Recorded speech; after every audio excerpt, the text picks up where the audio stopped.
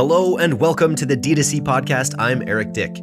This week's bonus episode is a big one featuring Klaviyo's Director of Product Marketing, Jenna Crane. Klaviyo is the e-commerce leading email service provider valued at close to $10 billion, a true unicorn of the D2C space. This podcast with Jenna answers the hard questions about email and SMS marketing like, what's it like being a unicorn? Why unifying your email, SMS, and CDP stack is a must for any scaling brand, plus concrete examples of dynamic customer journeys that are enabled by Klaviyo's full stack, how to flip the funnel with zero-party data, and the biggest scoop of them all, where did the name Klaviyo come from? Hope you enjoy. On with the show.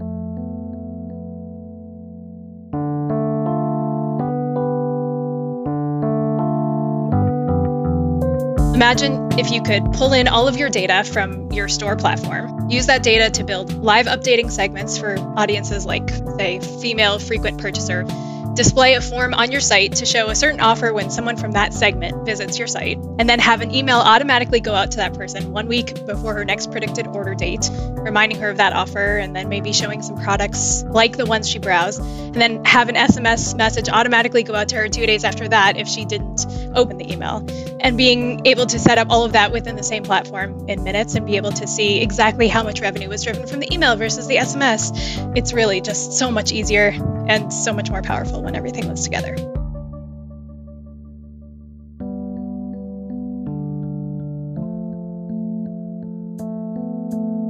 Welcome to the D2C podcast. Jenna, can you just start a little bit with what it's like to be a unicorn?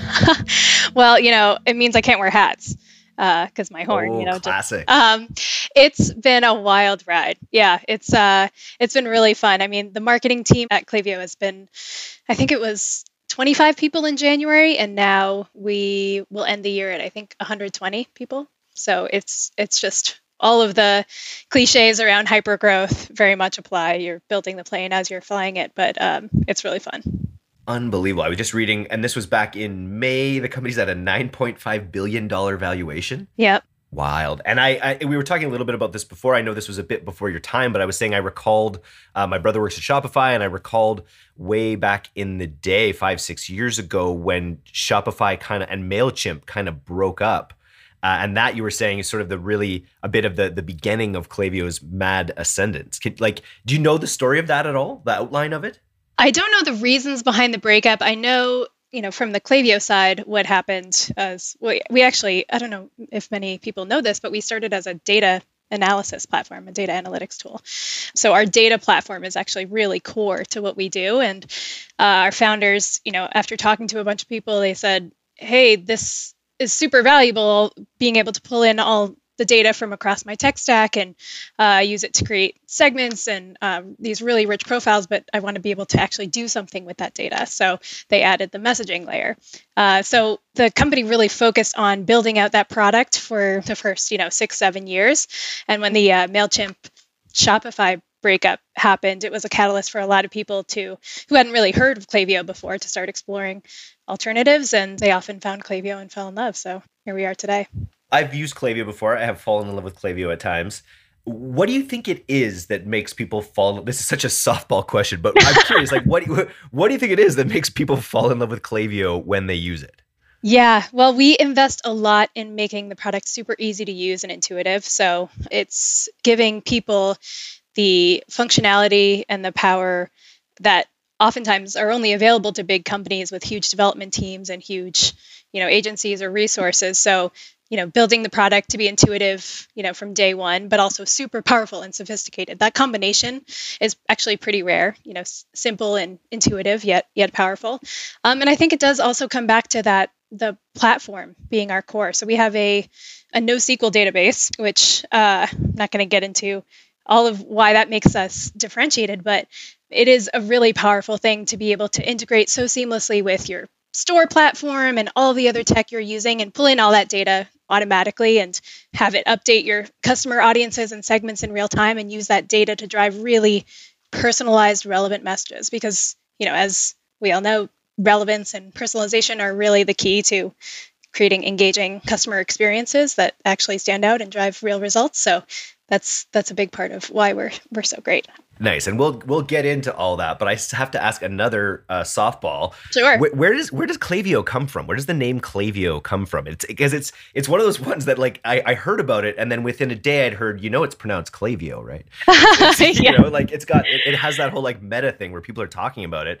Where did the name come from? Yes, we have those stickers and shirts that say the phonetic pronunciation.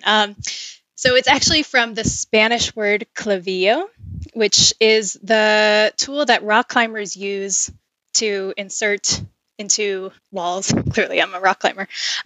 So the thinking there is that we are the supports that help creators and entrepreneurs scale their business and go to incredible heights.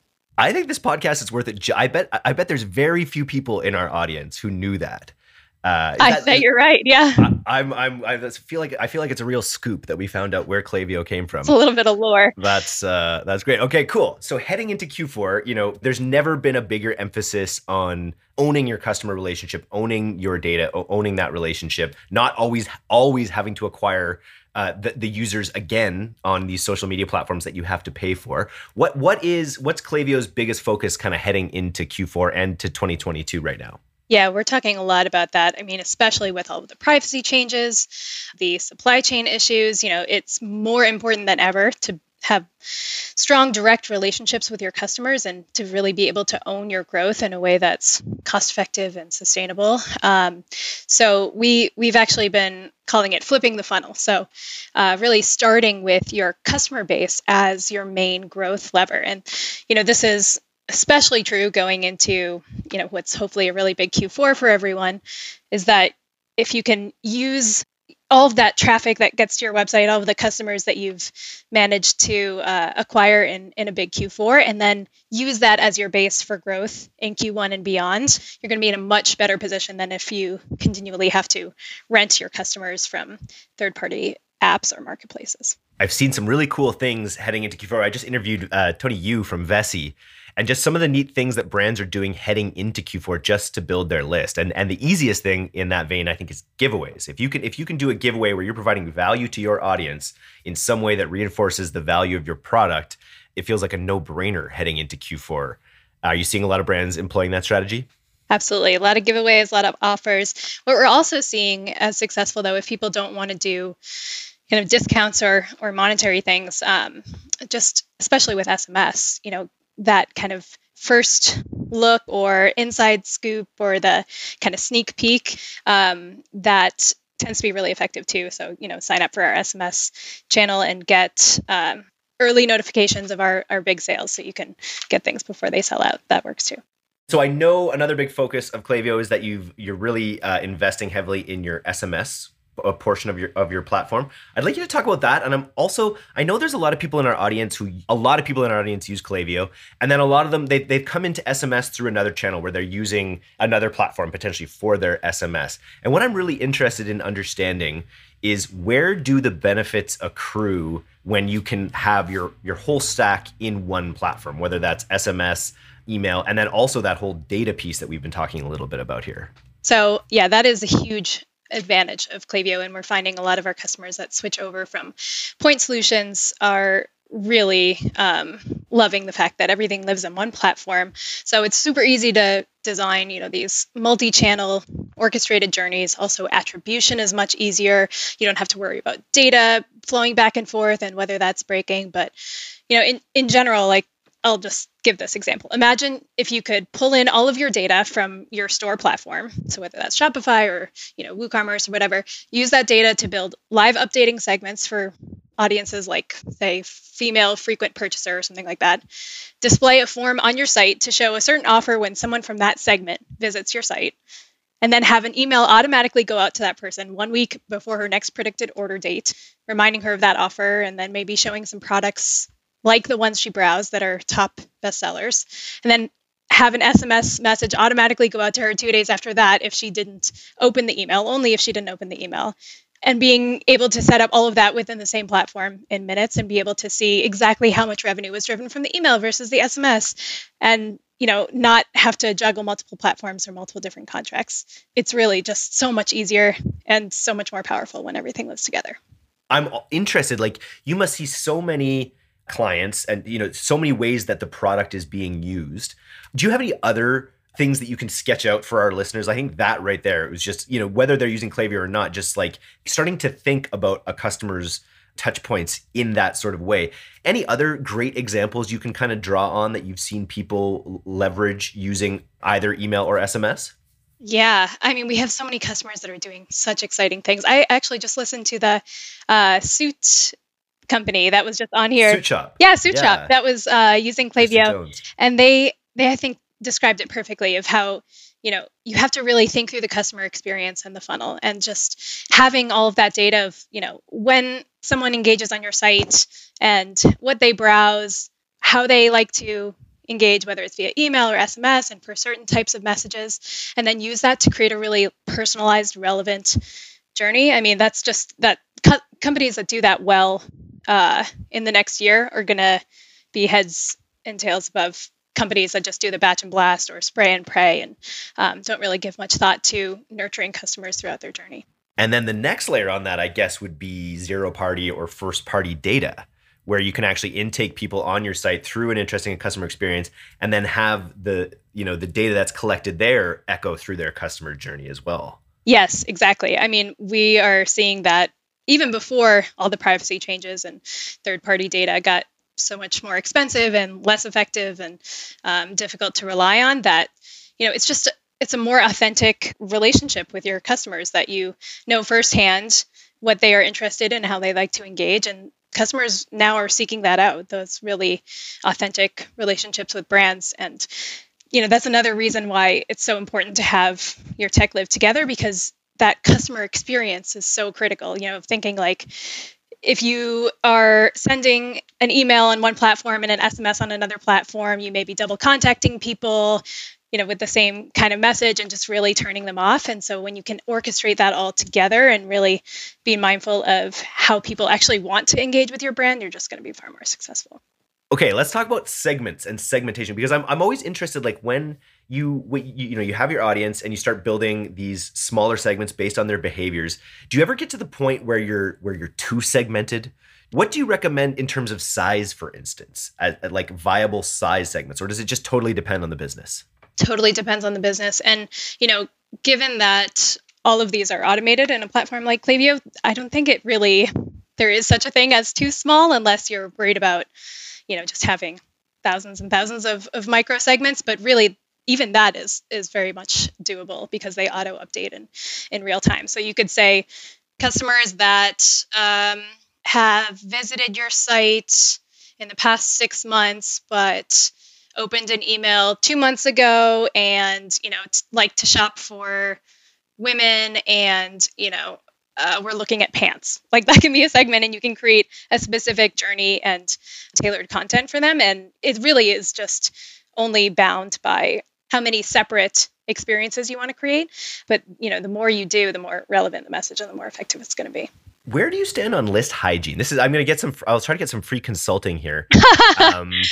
We're an interesting model as a newsletter, right? Where we're not always, we've just introduced a product with our course. And so we do have that, but ultimately we're looking for like long-term engagements with people, where they're opening the email, they're clicking through, they're coming back to the email again and again in a lot of cases. We've started to notice, when we drive new users, there's a pretty strong correlation. If they don't open either of the emails in the first 48 hours that we sort of send, we send 2 emails. And if we'd extended that to 48 hours or a little bit longer, there's probably 3 emails that we could say. And we find that when people don't open any one of those emails, it's like 99% of the time they go on to not be strong openers, or openers at all in a lot of cases. So where do you advocate people start intervening when it comes to inactive users? That's a great question, and relies way more on an understanding of deliverability expertise than I have. But I will say, it is something that you have to be mindful of. I actually experienced this firsthand. I was going through my thousands of emails the other day, because my personal inbox is just a black hole. And I noticed there were brands that were emailing me every single day, or even multiple times a day, for months and months and months, and I hadn't opened a single one of them. And I can't tell you like the actual technical implications of that from a deliverability perspective. I'm sure there are plenty, but from a customer experience perspective, that's just disrespectful, honestly, to use kind of a heavy-handed term for it. But it says, I don't really care if you're engaging with these or if you get value out of these. I'm just going to keep sending them to you and keep, filling up your inbox. And I think it really is the mindful and most authentic way to do it is to say like, hey, looks like you're not interested in hearing from us anymore. We're going to snooze these emails for a bit and let us know if you want to re-engage. And I think that actually is much more powerful than just continuing to send emails to people who aren't opening. Do you call it at Klaviyo, is it zero-party data that we're talking about, or is it first-party data when you collect data from someone's front end of their system? Well, we actually use customer first data, which is a combination of zero-party data and first-party data. So the information that customers give you themselves, the zero-party data, whether that's filling out their email address or their phone number on a form, and then the first-party data, which is their behavior on the website, things that you get from other apps like the returns that they've made or their NPS scores or their loyalty information. We call all that customer first data. Can you give any good examples of people using, innovative ways to onboard the customer that generates that zero-party data where people are actually telling you about how they intend to use the product, perhaps? Yeah, actually, we just released this feature called multi-step forms, which breaks out, the forms on your website into multiple steps. So you can collect all kinds of great information, not just email and phone number, but also, we saw a pet website that's like, what kind of pet do you have? And, what kind of toys do they like? Or, we have this one customer who they sell video games. So they ask people in the form, what gaming platform do you have?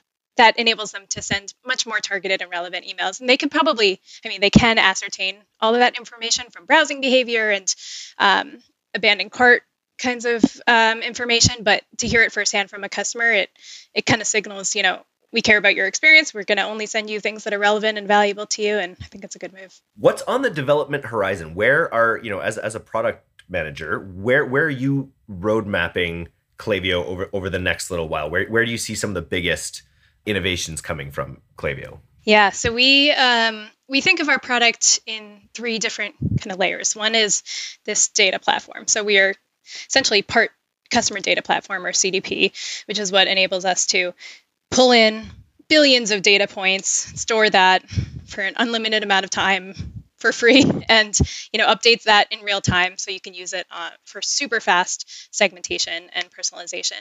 Then we have the communications layer, which is right now email, SMS, forms. We do social audiences, push notifications, and then the learning and insights layer, or customer intelligence layer. So we have a whole data science team that's doing amazing things with machine learning to use this huge data set to recommend best practices and really personalized recommendations right within the product. So some examples of that are benchmarks that we launched earlier this year, or Showcase, which we launched just a couple weeks ago, but using all of that data intelligence to make our users and marketers and creators smarter. The analogy our CEO likes to talk about is, Google Docs doesn't make you a better writer, but Klaviyo will make you a better marketer. So we're going to continue to see developments in all of those areas. And I won't spoil it by giving you some of the specifics, but make sure you keep following next year. I think that was my experience with Klaviyo, and what I've heard from other e-commerce people is just how much thinking goes into the use case ahead of time, so that by the time customers are using it, it's like, oh yeah, that makes sense. I'm glad they built that. Oh yeah, yeah. Just when you're going, I've looked at a number of different ESPs at this point, and you can sort of tell, which businesses they were built on, and Klaviyo has obviously worn that on its sleeve since the beginning, in terms of planting its flag in that e-commerce environment, and you're killing it. Thank you. We care a lot about people's experience, and we build for not just the solopreneurs and the side hustles and people who are just starting out, but the Fortune 50 leading e-commerce brands. So it's actually a really fun challenge to figure out how to make even that powerful and scalable functionality intuitive and really fun to use, because we think about that from a entrepreneur perspective, but even people at large companies don't want to use clunky, difficult software. So it is really core to what we do. I'm just wondering, like, who isn't using Klaviyo? like which market segments which market segments out there are they some of the legacy businesses that maybe got started with older, more established platforms at the time that haven't evolved with the time? Like, who are the market segments out there that you're trying to reach? This is something we do on the podcast. Is there, any clients that you really want to shout out there? Who's not using Klaviyo? That's my question. Not using Klaviyo. People who are not with it. I'll tell you that. No, I'm just kidding. Yeah, a lot of times it's people with legacy software, also people who haven't realized the power of their own marketing. Well, I think there's this kind of old misconception from, decades ago that like email marketing or, SMS marketing obviously didn't exist, but email marketing is just one of those things that you have to do and it's not really going to drive much of your revenue, but, it's an accepted best practice. And companies, especially, e-commerce brands these days are really realizing if you do it well, if you make the messages really relevant and timely, you can drive huge amounts of revenue from it, like a significant portion of your revenue. So what are we saying these days in terms of that portion? Because I remember when I was getting started back in 2016, 17, it was like, a really good program, you're hoping for 20% of your revenue coming from email. What's the benchmark now? We sometimes see, 30, 40%. It depends on, the segment and what you're doing, your strategies, but you can drive, at least a third of your revenue. And we've actually found that companies, brands on Klaviyo who use Klaviyo for both email and SMS, to really make sure that customer journey is super seamless and they're being smart about what they're investing in because they can get accurate attribution. They're actually seeing an average ROI of 122. Wow. That's pretty good.